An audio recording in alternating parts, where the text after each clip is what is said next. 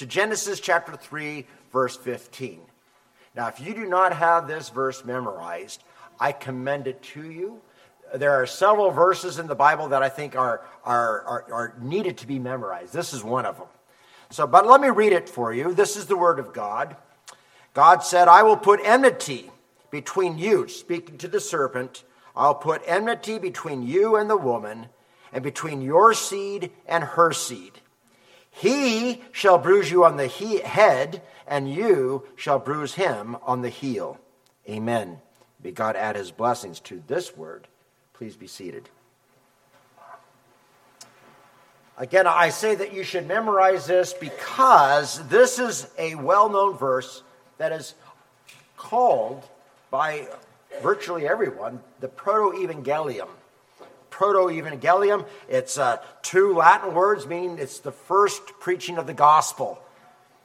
Here's the first time the gospel is given to us, and you'll see that it comes immediately after man's fall into sin.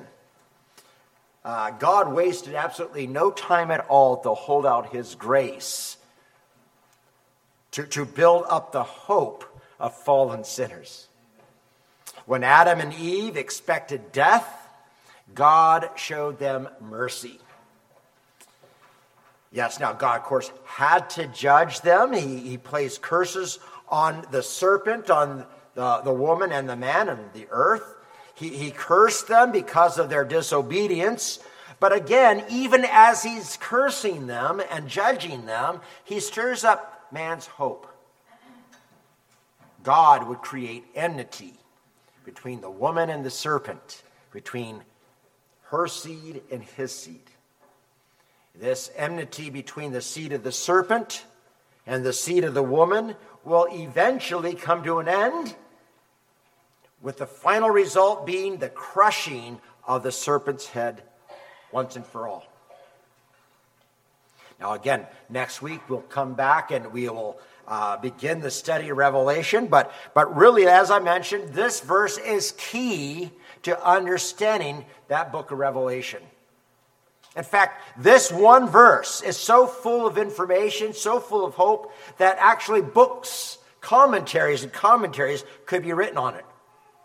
And there is a very real sense in which every gospel sermon is an exposition of this one verse. And because of that, I have to confess that I feel particularly inadequate this morning to stand here preaching this message because, well, I think that every gospel preacher feels his defect when he's before such a tremendous verse as this. Again, this is not just the key to understanding the book of Revelation. It's a key to understanding the Bible as a whole.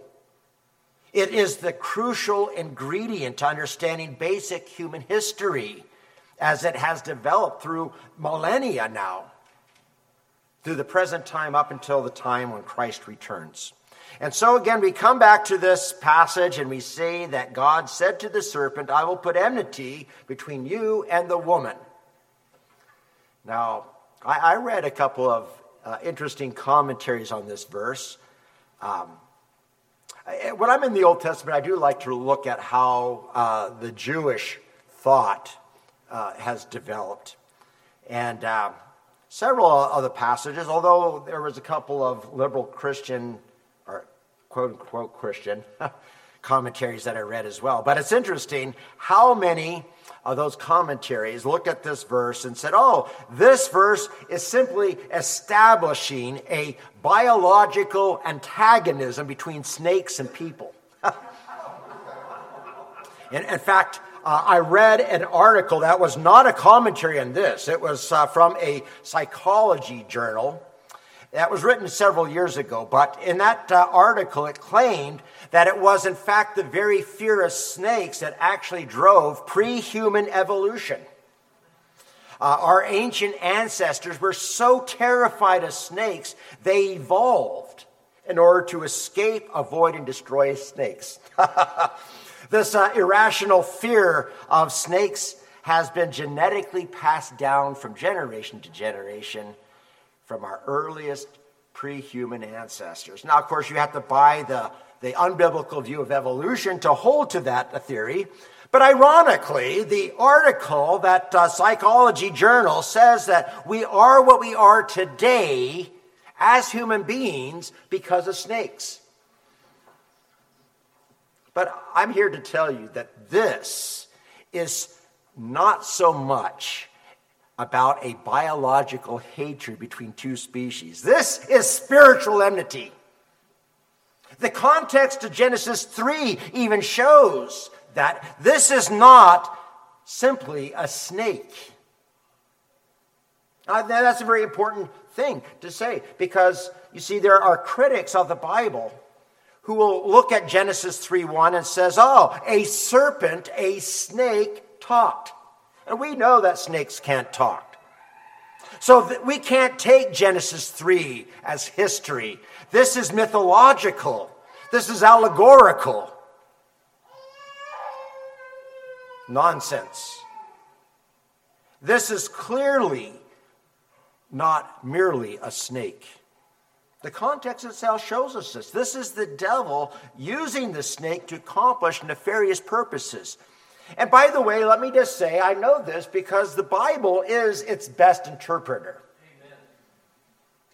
And you can turn to a place like Revelation chapter 12 and verse 9 and read what the snake is. There in Revelation 12:9 it says, and the great dragon was thrown down. Now who is this great dragon? The serpent of old, who is called the devil and Satan, who deceives the whole world. Clearly then, this is not merely a snake. This is the devil. And the enmity is not between snakes and people, even though I have a terrifying fear of snakes. But this is not about snakes and people. This is about Satan and mankind. But again, who is this serpent? Who is this dragon, this devil? Who is this Satan? Well, of course, the Bible actually has a lot to tell us about him. For example, you go back again just a couple of verses before our text. Genesis 3 verse 1 tells us that the serpent was more crafty than any beast of the field which the Lord God had made. That description shows that the devil is crafty. He is sly and cunning. He is subtle in his speech. He knows how well to construct an argument, how to deceive with flattery and half-truths.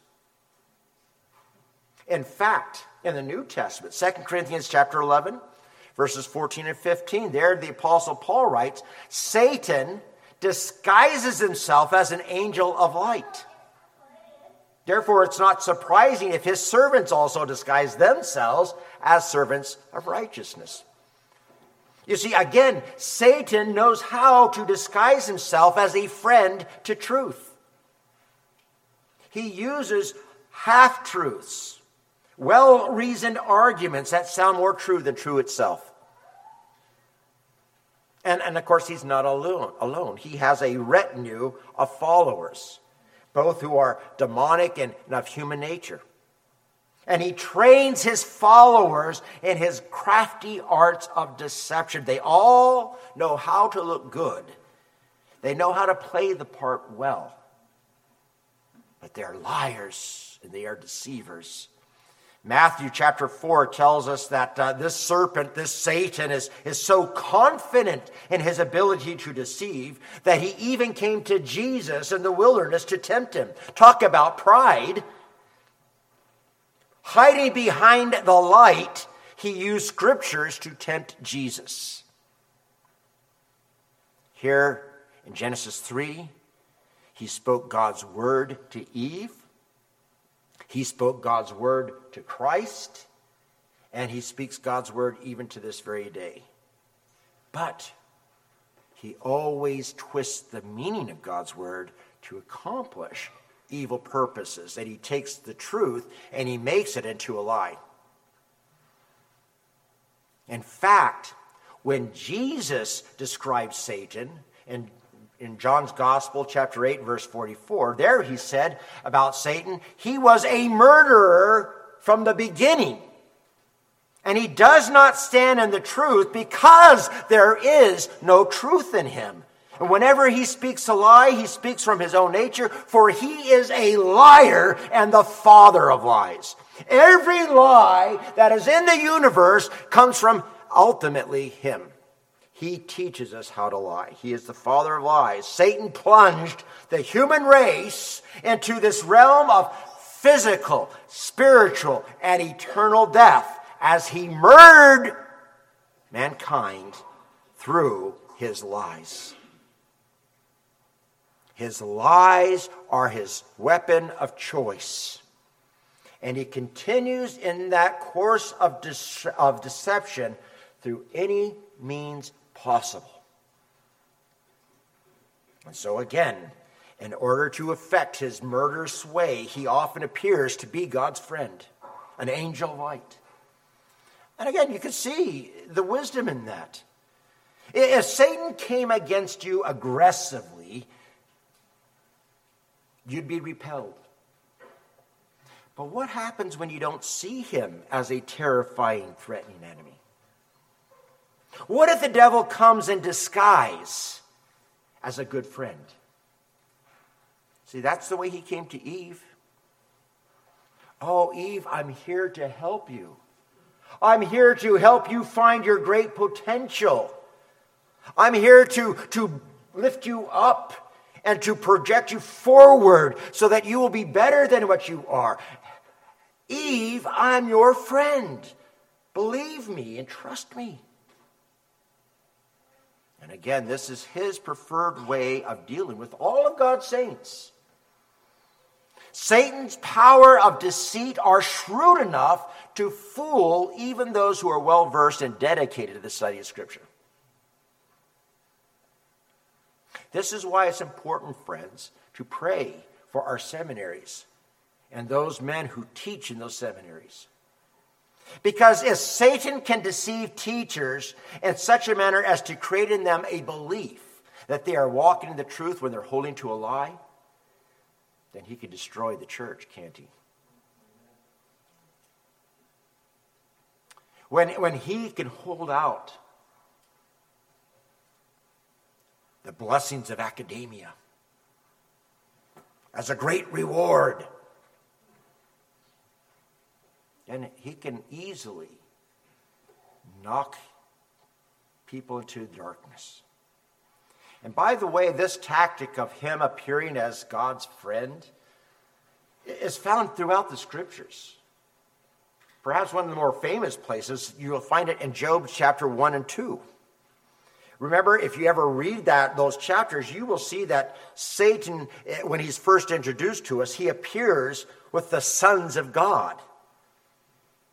Satan was with the angelic throng who reported their activity to God. And it was in that capacity as a son of God, as an angel of light, as it were, he came before the Almighty. And he came before God as God's friend, as his colleague, as his comrade. And remember what he alleged? God, I'm here to help you. You put all this confidence in Job, but don't you know what Job is really like? Job is actually insincere. I'm telling you the truth, that Job is insincere about his worship of you. You see, I'm your friend, God. What a liar he is. He had no interest in Job except to destroy him. In Zechariah chapter 3, verse 1, Satan stood before the Lord to also accuse Joshua, the high priest. He said, look at his dirty rags, look at his clothes, they're all filthy. His accusations appear as if he really cares that God's commandments are being broken. That's why Satan so wryly called him Saint Satan. And you know this. You've experienced this. He tempts you to sin, and you stupidly, foolishly fall into his traps, and you sin against God, and then what does he do? He begins to condemn you, kick you down even further. He comes in pious garb, but he's there only to torture you. That's why Peter wrote, your adversary, the devil, prowls around like a roaring lion seeking someone to devour. Be careful of him. He's a liar. He's a murderer. That's the devil, a formidable foe. And my friends, listen, if he had such great success in the early days of creation, how much more power does he now have, with centuries now, to perfect his craft of deception and murder? Well, here in Genesis chapter 3, Moses tells us that Satan's work is not yet finished. He began his work in the Garden of Eden, but he continues it on from generation to generation to generation. And again, this is important to understand, because this is the only explanation of why the world is as it is today. Why does the world have its wars and its aggressive takeovers? And if there isn't war, why are there violent crimes being perpetrated in our streets? Why do so many marriages fail and end in divorce? Why do so many fornicators seek to cover up their sin by ending the life of that unborn child? Or why do selfish people seek abortion as a way of ridding themselves of an inconvenience? Why the poverty and the sadness of this world? Why all the depressions and the oppressions that plague this world? You know, there are so many advancements in technology and medicine. We can end in a lot of suffering, but why doesn't it? Why aren't men better than they are? That's a good question. Genesis 3:15 answers it. I confess that I actually do like reading Carl Sagan. He certainly wasn't a believer, but his writings are fascinating, and he had a nice way with words, I think. But anyway, in one of his books, Carl Sagan, I thought this was pretty funny. He pointed out the irony of the plaque that was sent to the moon on Apollo 11. On that plaque, President Nixon signed it. It says, "We come in peace for all mankind." So this plaque was sent to the moon. We come in peace for all mankind. And Carl Sagan pointed out the irony of that, because while President Nixon signed that plaque, he also signed an order for more bombs to be blasted in Southeast Asia. You talk about irony, peace. Sagan commented, if we continue to accumulate only power and not wisdom, we will surely destroy ourselves. Even an unbeliever can see that there's something wrong with human nature and the way we deal with one another. But why? Why do men act like this way? What explains the brokenness of our nature? Well, again, the problem, or the answer to the problem, is right here. You understand that when Satan deceived mankind into rebelling against God, mankind then was brought under Satan's power and dominion. 2 Corinthians chapter 4 and verse 4 tells us that Satan is the god of this world, who has blinded the minds of the unbelieving so that they might not see the light of the gospel, the glory of Christ, who is the image of God. He is the God of this age. In Ephesians chapter 2, verse 2, Paul then calls him the prince of the power of the air, the spirit who is now working in the sons of disobedience. And then in chapter 6, verse 12 of Ephesians, he says that our warfare is not against flesh and blood, but against rulers, against powers, against world forces of darkness, against the spiritual forces of wickedness in heavenly places. And in Colossians chapter 1 and verse 14, again, Paul there points out that we are saved from the domain of darkness. And from these 4 verses, we see that Satan is the prince. He's the power. He is the ruler of this great domain and kingdom of darkness and wickedness. In fact, Paul says he is the god of this age. And this god, this ruler, this prince governs with terrible, oppressive power that blinds men to the truth of the gospel. He vomits out lie after lie after lie. And these lies, again, look more true than truth itself. Now, it's sad. But men walk around complaining about the state of the world with its politics and its various programs. And they sigh under the weight of sorrow and unhappiness. And so men today, they wish they could be wealthy or healthy. And they don't recognize their real problem. They think their problem is in politics. Their problem is that we just don't have enough knowledge in medicine.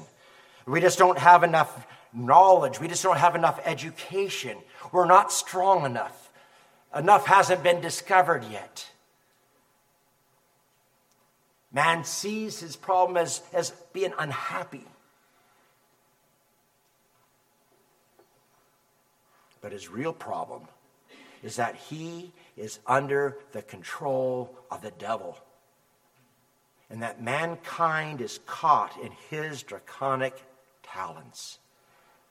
And all the religions and all the philosophies that were ever constructed, they're all kind of wrong-headed because they're trying to answer the wrong questions.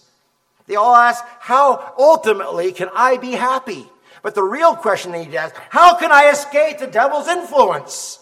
How can I be rescued from Satan's power and dominion? That's the real question. Satan has brought us into this realm of darkness and sin. And unless I leave that realm, unless I leave that kingdom, I will be forever cast into further darkness and misery. And the question is now for us, how can I be taken out of it? How can I escape the fate that this evil domain will come to? How can I break out of these chains of darkness? How do I get free from impending judgment? Jesus said something rather amazing. I hope you hear what he says here. Whoever commits sin is the slave to sin. And in that he says there, I cannot free myself. I'm a captive slave. I'm in chains that are too strong for me. I cannot break free on my own. You know, the Old Testament, especially like in the book of Isaiah, but in other places, the Psalms, they use the slavery of Israel under Egypt as a picture of spiritual enslavement. And you see that picture, don't you? The people of Israel were oppressed, made to serve a terrible master, Pharaoh, and there was no escaping it. There was nothing they can do about their slavery condition. They just had to endure this slavery. They were not even powerful enough to revolt against the Pharaoh. What they needed was a Moses to come and rescue them. Well, here we're seeing something rather amazing. You see, Satan is even more powerful and more oppressive than Pharaoh. And for us to be rescued from under that power and under that realm, we need a Savior. We need someone to come in and vanquish the ruler and to kill the prince of the dark kingdom. But since this power, this oppression was greater than Pharaoh, we need a greater than Moses. And that's what Genesis 3:15 promises. A Savior who comes from the woman. God declares, I will put enmity. Isn't that wonderful? I will do this. The rescue doesn't come from the ideas and the programs of men. It comes from the God who has all power to perform his vows. He is the one who will bring about this deliverance because no one else can. Satan's power and his craft are so subtle, so powerful, that it takes nothing less than the power of God to vanquish him. But notice God's way of defeating Satan. It's through the weak and humble seed of the woman. And not only that, we're told something else in our text, that the seed of the woman will first be hurt. The seed of the woman will be crushed by the seed of the serpent. But it is in fact through his suffering that he conquers the serpent. And from Genesis 3:15 all the way through the Bible, all the way through human history to the book of Revelation, we see God creating this enmity. It's being worked out. It's being worked out, my friend. And it's worked out through great and bloody conflict. This enmity, though, will ultimately be between Satan and Jesus. We saw that in the cross. But before it gets to Jesus, there will be this conflict between godly and ungodly people of the world. Satan will stir up ungodly men, and he will use them to persecute the saints who trust in God's promises. And so, from 2 Timothy chapter 3, verse 12, we see the reality. Everyone who desires to live godly in Christ Jesus will be persecuted. That's just the promise of Scripture. And we see that even in the early days. In Genesis chapter 4, for example, you can read about this enmity between two brothers, Cain and Abel. Cain, the seed of the woman, as it were, he killed his brother. The seed of the woman. The seed of the serpent strikes at the heel of the seed of the woman. But there's victory. There's victory because God raised up Seth. Genesis 4:25, Eve says, after Abel's death, God has appointed me another offspring in place of Abel, for Cain killed him. But then in chapter 24, you read about how Cain and his descendants, you read about their genealogies, leading up to the boasting of Lamech and his extreme wickedness. And then in chapter 5 of Genesis, you read about the sons of Seth and how they began to call upon the name of the Lord until another Lamech gives birth to Noah, who finds grace in the eyes of the Lord. Noah is persecuted, he is mocked, but he's saved in the ark. Then there's another conflict between Ishmael and Isaac. And again, you go on further and we can read about that conflict between Pharaoh and Moses, Egypt and Israel. And Israel is set free through Egypt's defeat. Then there's the battle of Goliath and David. It goes on and on and on and on till you come to Galatians chapter 4, verse 4 and 5. When the fullness of time came, God sent forth his son, born of a woman. Why does Paul make mention of a woman being born of a woman? It points us back to Genesis 3:15. He's born of a woman, born under the law, so that he might redeem those who were under the law, so that we would receive the adoption as sons. But that enmity was increased in Jesus' life. Herod, even while Jesus was a baby, tried to kill him in Bethlehem. And look at the clashes between Jesus and the proud Pharisees. Jesus in John chapter 5 or John chapter 8 even calls the Pharisees sons of their father, the devil, seed of the serpent, fighting the seed of the woman. When Satan raised up the whole world against Christ, Luke 22 verse 3 tells us that Satan entered into the heart of Judas, one of Jesus' disciples, to betray Jesus. The scribes, the Pharisees, the Sadducees, they all plotted, they all wrangled, they all got false confessions. Like their father, the liar, they got false confessions, they got lies to hand them over to Pilate. Pilate didn't stand up against them. He ordered Jesus to be nailed to a cross. And there Jesus was on the cross, his back ripped open, plate of thorns on his head, nailed to a cross, dying and bleeding. It looked like Satan won the day. Oh, Satan and his demons, the Pharisees, the scribes, they were all dancing in joy and in jubilation. We won, we won, we won. Hallelujah, we won, they said. Christ is dead. He's buried. Ha ha! They put the seal of Rome against that gravestone, thinking that Rome's power could at least control him. Colossians 2, verse 15 announces that Jesus had disarmed the rulers and authorities. He made a public display of them, having triumphed over them through the cross. My friends, worldly powers hurt him. They bruised his heel. He died, but he couldn't stay dead.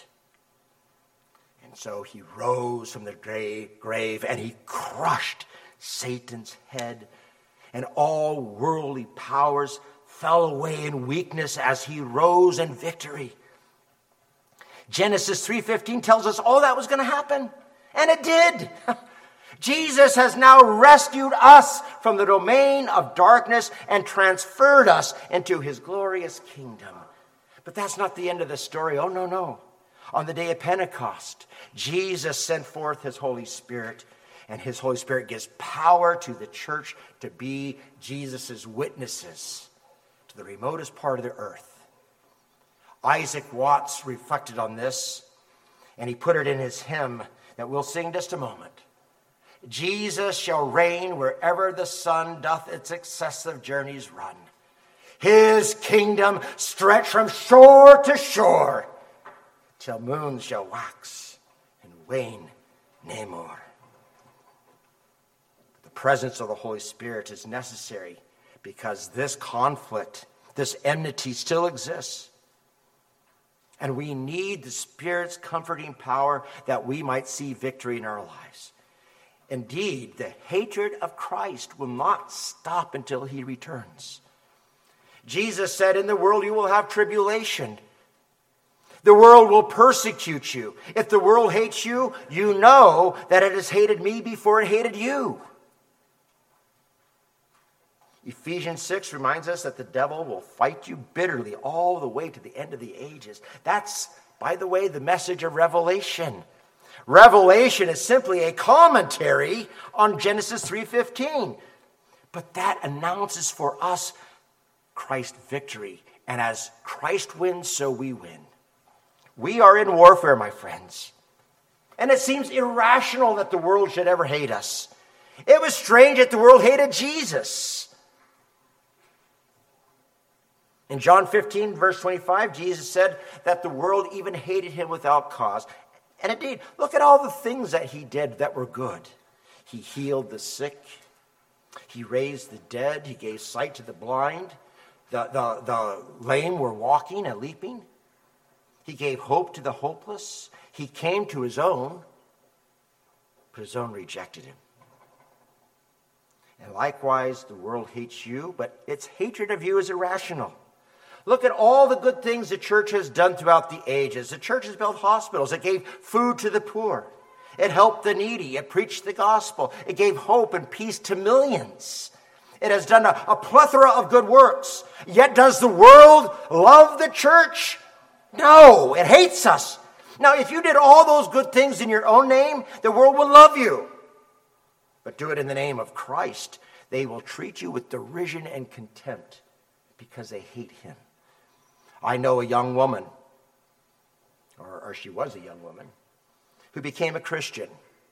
And her father told her it was unnatural for her to spend her time in Bible studies and going to church all the time.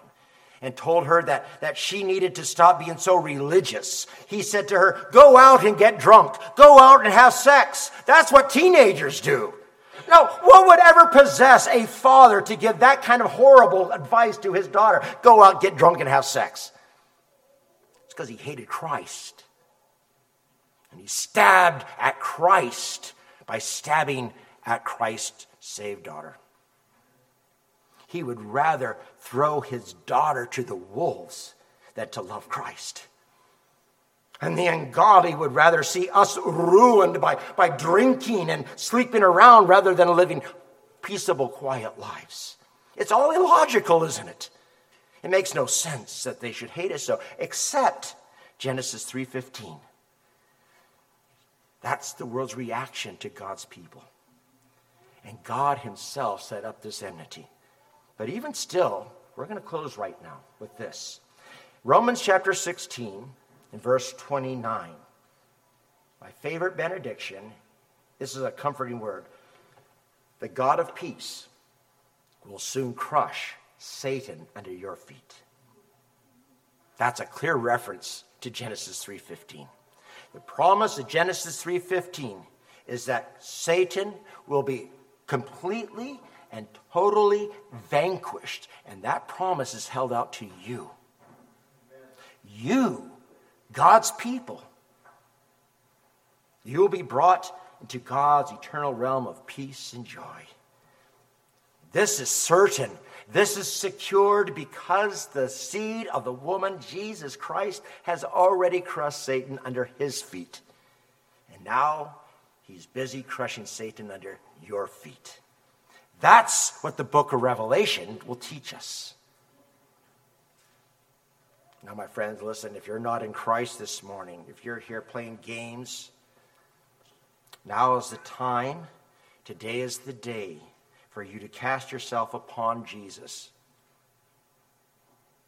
Because if you don't, you will be crushed with Satan under Jesus' feet. But if you come to him now, you will find in him life and power. Jesus, and he only, holds the key to life and freedom. Now let's pray. Jesus, we come to you this morning rejoicing that you are the fulfillment of the ancient promise given to Adam and Eve, that it was held out all throughout the ages. We thank you, O great God, that you have been working in this world, bringing all things together for the fulfillment of this one promise. And we look forward to that day when Satan will be crushed under even our feet. We thank you, Lord, for this great victory that we have in Christ. We thank you, O Lord, that even now, with all the persecutions and trials that we endure in this world, that we do so in victory. And this is the faith that conquers even our faith. This is the victory, Lord. We thank you for it. We ask, O Lord, that you would give to us the grace to share this hope with others. In Jesus' name, amen. Well, beloved, let's stand and turn to